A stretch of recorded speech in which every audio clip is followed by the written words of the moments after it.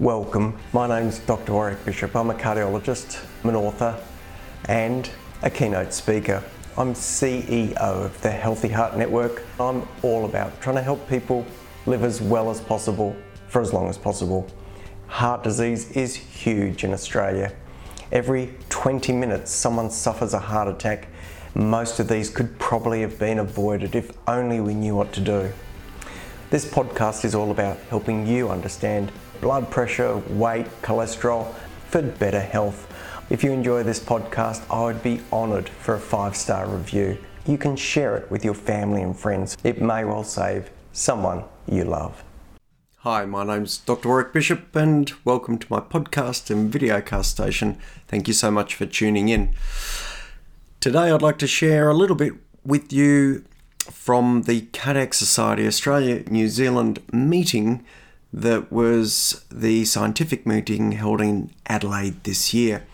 It was a terrific opportunity to learn and not only new stuff, but recap on old stuff.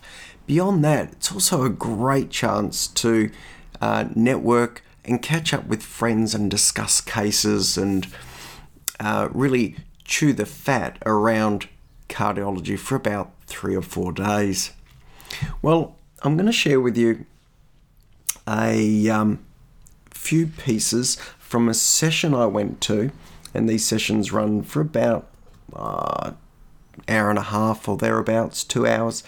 This session is on, the title of this session is Syncope. Now, you may have heard of the word syncope. In medicine, we use it to mean blackout.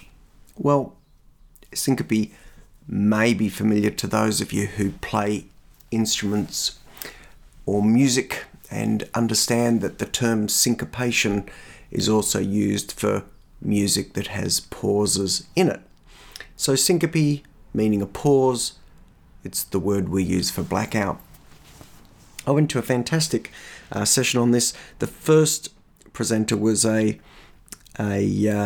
Neil Strathmore, Kiwi colleague, who talked about syncope and how we break it down and think of it and the importance of history. So when we think of loss of consciousness, we obviously think of non-traumatic episodes and think of traumatic episodes. Well, in this particular presentation and for today's podcast, traumatic episodes really aren't required to be discussed. Let's talk about the non-traumatic loss of consciousness, the ones that occur out of the blue. So there is syncope, which is probably heart-related, generally some sort of problem with the heart rhythm, perhaps even a valve. Sometimes we see blood pressure drop profoundly as well. We also can think of non-traumatic loss of consciousness as an epileptic seizure, and there can also be rare causes such as a bleed in the brain. Very, very occasionally there can be psychogenic causes. These are psychiatric, if you like, non-epileptic type seizures. The main sort of issues that Neil Strathmore went through were the sort of cardiac-based ones versus epilepsy, because these are probably the two main ones that we think about. When we think about cardiac syncope, if there's presence of structural heart disease or a family history of sudden cardiac death, we'd certainly be thinking primary heart-related or heart structural related issues. Importantly, cardiac syncope may occur during exertion because, for example, there might be a narrowing of a valve, but it can also occur when people are at rest, which would point to an arrhythmogenic sort of problem. Generally a sudden onset, rarely are there any palpitations or indications it's going to happen. Orthostatic hypotension talks about the sort of syncope that people get when they stand up and go from sitting to standing or lying to standing. And often can be the case that this is related to breakdown of the autonomic nervous system, which we might see in things like Parkinsonism, may occur more likely if these individuals have been made to stand for a period of time or have eaten food prior or exercised prior, as there can be dilatation of the blood vessels within the legs or the gut, depending on what the person's done. The syncope that many of us, or the blackout that many of us would be at least familiar with to some degree, perhaps we've even seen it on TV, is where someone passes out at the sight of blood. That's sort of what we would call a vasovagal syncope or a reflex neurocardiogenic syncope.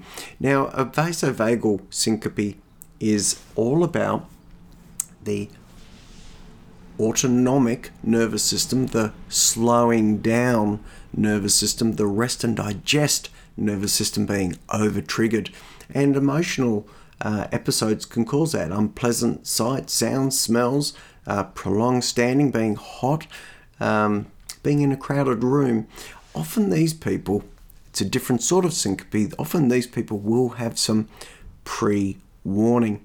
So might feel hot, want cold air, may want to get up and move outside, may feel nausea as well because of that rest and digest process. So very important we think about cardiac syncope, structural heart problems, familial problems, orthostatic, hypotension, generally some sort of positional component telling us about it, and vasovagal syncope, also called reflex syncope, this being linked to something that will often explain it away and often have that prodrome symptomatology, so it gives us a clue. This is in contrast to epilepsy that may have some sort of aura, may well give people a sign. It is interestingly, it can be associated also with those jerking movements that we see with or we think of when we think of an epileptic seizure. Those jerking movements or myoclonus start at the onset of the loss of consciousness, as opposed to those jerking movements that may occur after the loss of consciousness has been present for some time. It's a different process. That's just lack of oxygen to the brain triggering something that looks like that. Similarly, tongue biting, which is lateral, so the sides of the tongue being affected, are more likely to be related to epilepsy as opposed to biting the tip of the tongue, which might be from a cardiac syncopal episode and the patient simply falling over face first or chin first and their chin being smashed up to their maxilla and the tongue being caught in between. Incontinence and fatigue certainly possible with epilepsy as well. Neil Strathmore's point was that because of the variances in these types of presentations, and each of those variances link back to a different cause or etiology of epilepsy, that the history surrounding exactly what happened is extremely important. And often it's the case that the patient may not know exactly what's gone on because of a component of amnesia or because it was extremely sudden. So sometimes that history needs to be drawn, if possible, from people who are nearby or family and relatives who either found the patient or were with the patient when the episode occurred.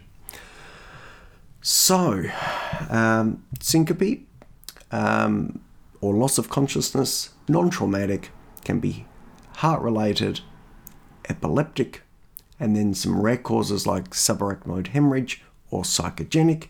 If we think about the cardiac versus epileptic causes, then we're thinking of that typical vasovagal type syncope. We're thinking about orthostatic hypotension, so standing up, blood or running to the boots and away from the brain, these people falling over because of really lack of perfusion to the brain.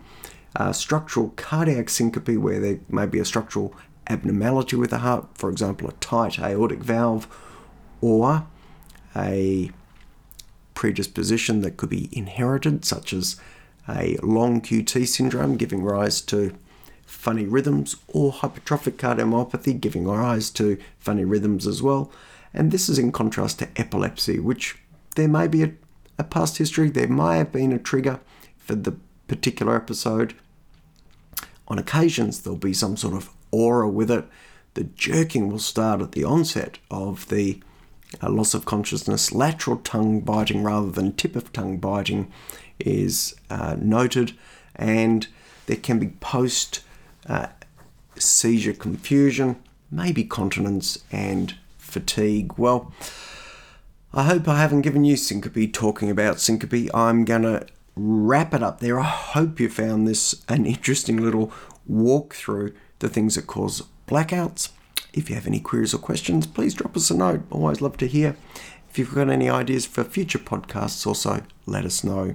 For now, however, I'm going to wish you the very best. I hope you live as well as possible, for as long as possible.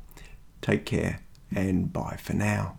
Did you know that coronary artery disease kills 1 in 4 people? So most of us are likely to carry some risk or know someone who does. If you're interested in finding out more about how to evaluate that risk, check out www.virtualheartcheck.com.au. It'll give you information about risk and what else can be done to be even more precise.